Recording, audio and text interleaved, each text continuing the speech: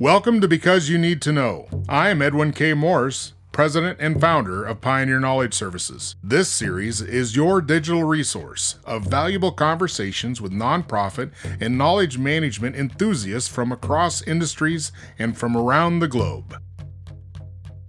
My name is Bill Kaplan.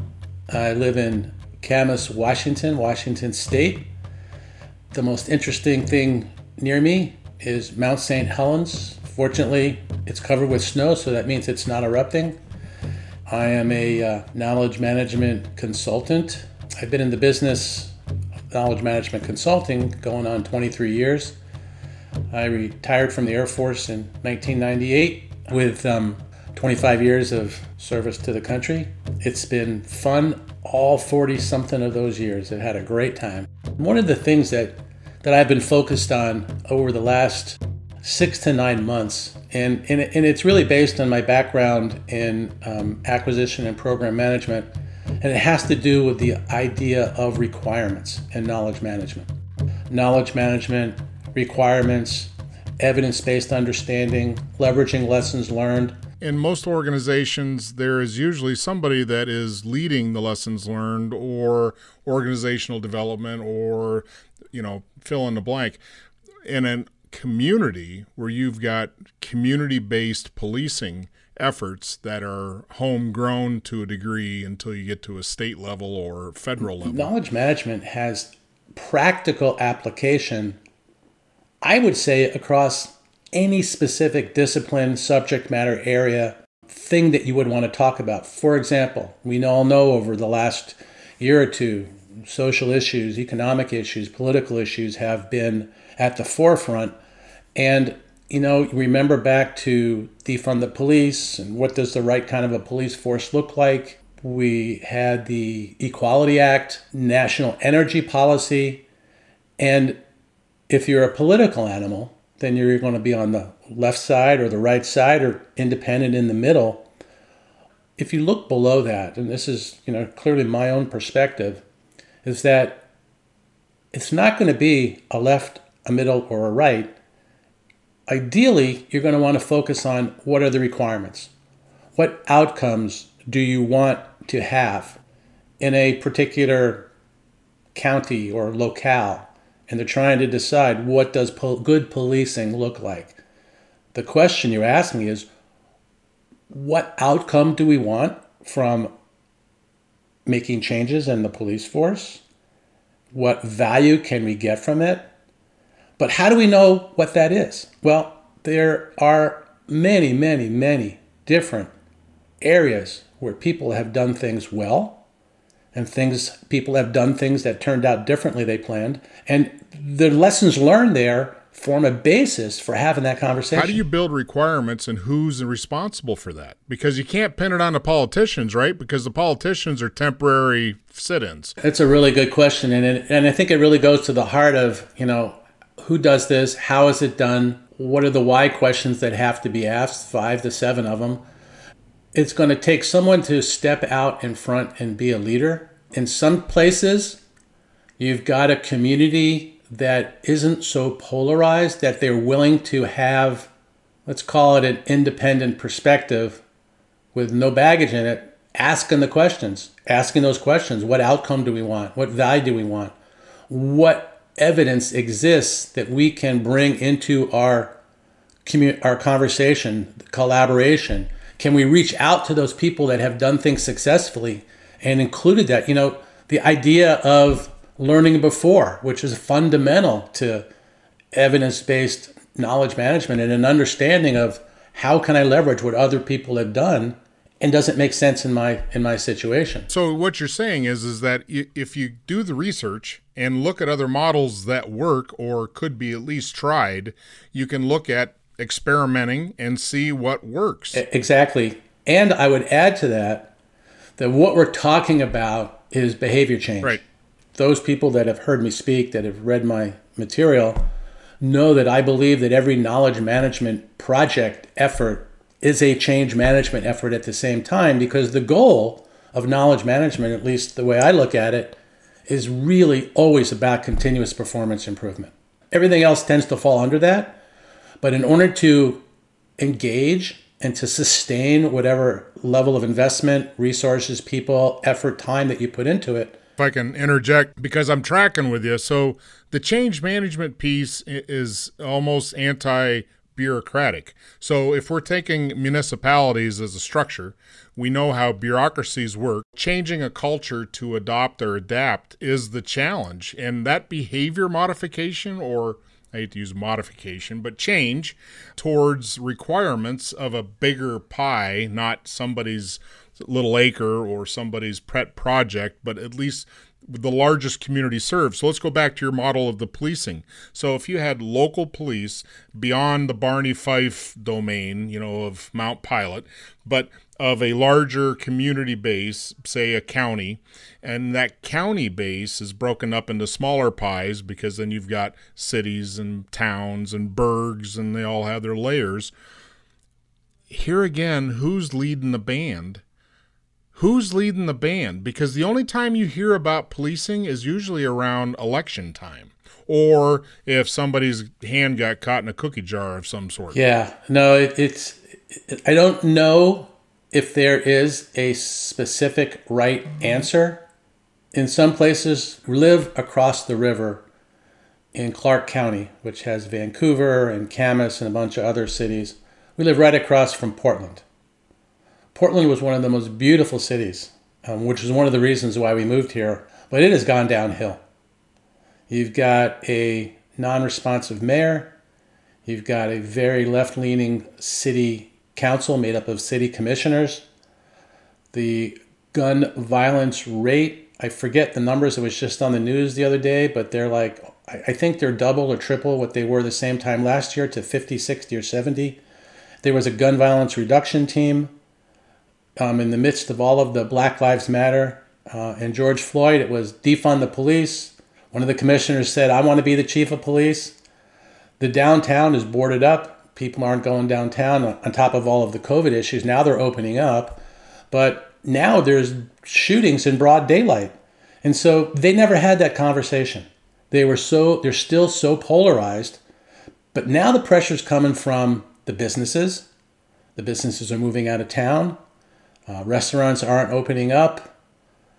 So there's a lot of pressure to begin to have that conversation. What does the evidence show? What are the metrics that are indicators of the challenges that we have? What can we learn from what other towns, cities, counties, organizations, the demographic areas, what have they done to come up with an answer to that question?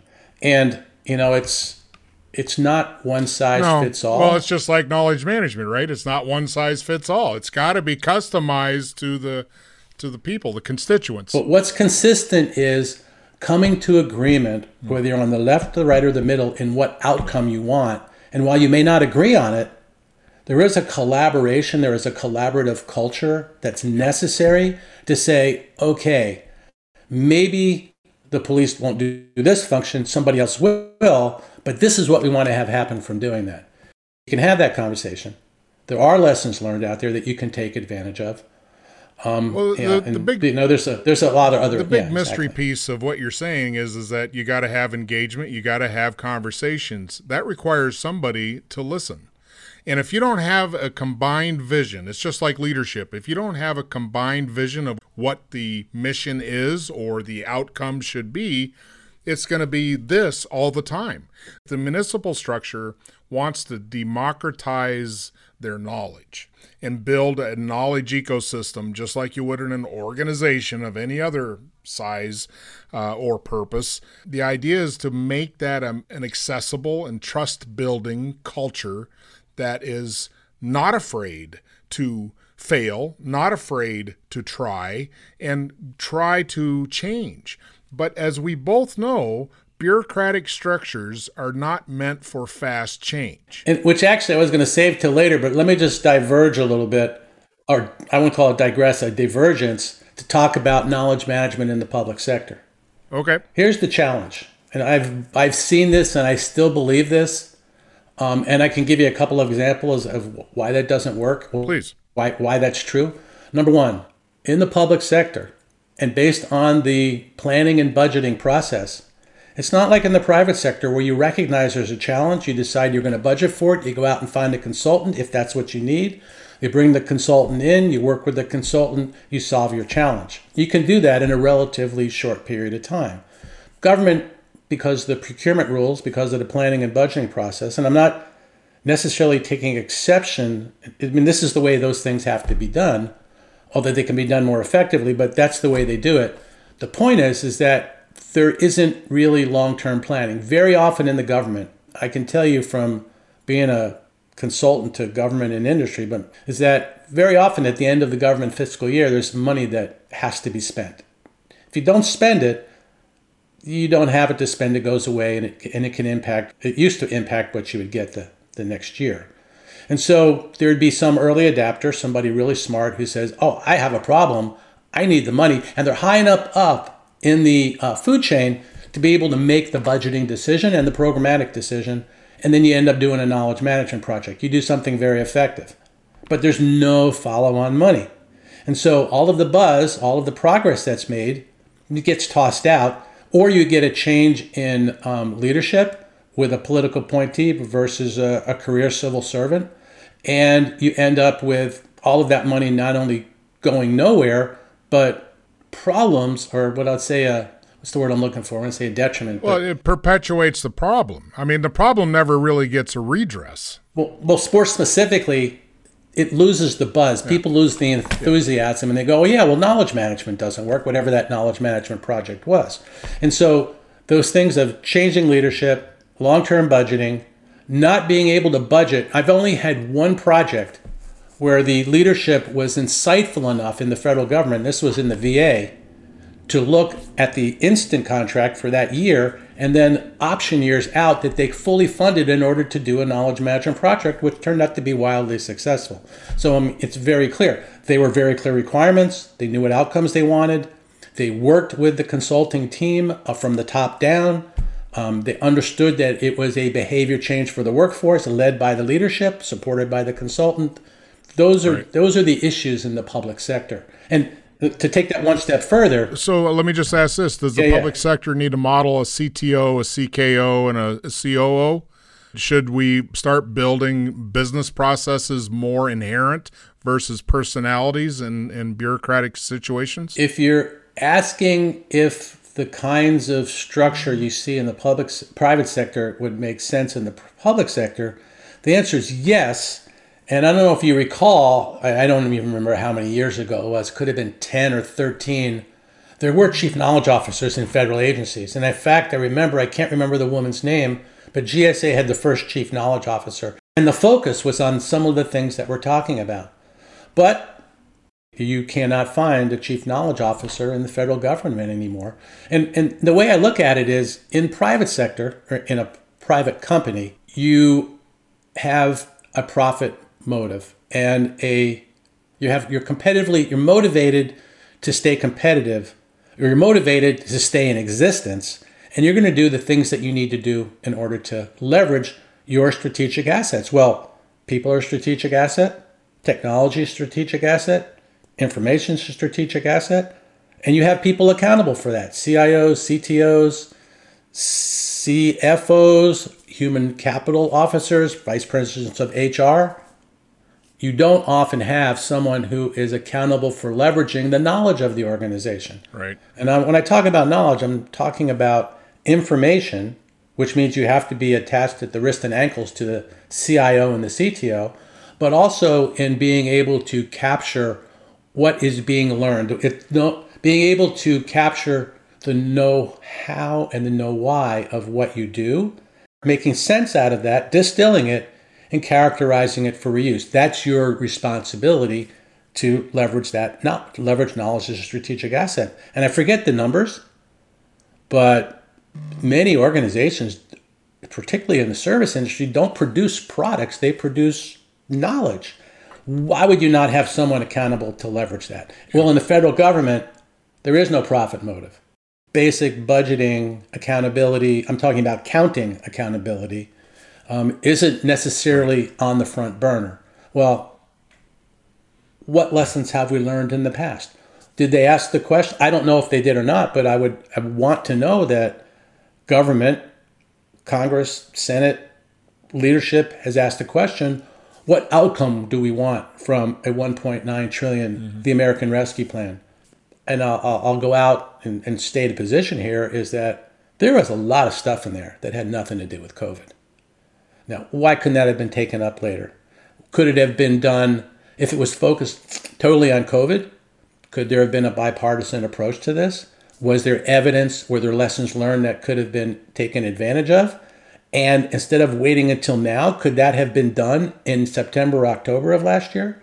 I mean, I don't know the answers to all these questions, but again, it comes back down to requirements, collaboration, asking the outcome questions, finding out what kind of evidence-based insight there is, and leveraging what other people have done that have turned out successfully and taking advantage of the understanding of the things that have not been done, that didn't turn out the way they were planned. Well, thanks for coming in today, Bill. It's been exciting. I'm sure we've got lots to talk about. We'll have you back again. But before you go, can you tell me what knowledge management is? Yeah, really good question. Very quickly, before you define knowledge management, I think you have to define what knowledge is. And I had to do this. I was on the spot in about 2005, and I didn't have a good answer. And so when I work with clients, they're not interested in the academic perspective. I'm not dissing the academic side, but practically speaking, for the people that run businesses or organizations, knowledge really is comprised of two things. Information, it's codified, you can search for it, it's explicit, even books on your desk. And then there's tacit, it's personal. That's the experience. So information plus experience equals knowledge. Organizations that can leverage all of the information in the organization and all of their experience are much better able to adapt to change. They're much better able to make better decisions because they've got a knowledge base in which they can rely on. If I was to summarize it, I would say knowledge management is about improving the ability for individual teams and the organization to continuously improve performance through the ability to capture, adapt, find, transfer, download, and reuse the knowledge of the organization to continuously improve performance. That was a mouthful, but I really believe that's really what we're talking about here. Preaching to the choir. I appreciate this. All right, Edwin, thank you so much for including me in your program. I appreciate it. Bye. Thank you, sir. Because You Need to Know is designed to bring people's experience and their knowledge forward to be shared. I'm Edwin K. Morris, and I thank you for joining in to listen to another conversation brought to you as a public service of Pioneer Knowledge Services, a nonprofit tax-exempt organization with a charitable knowledge management purpose. Find us online at pioneer-ks.org and add your voice to the conversation on Facebook.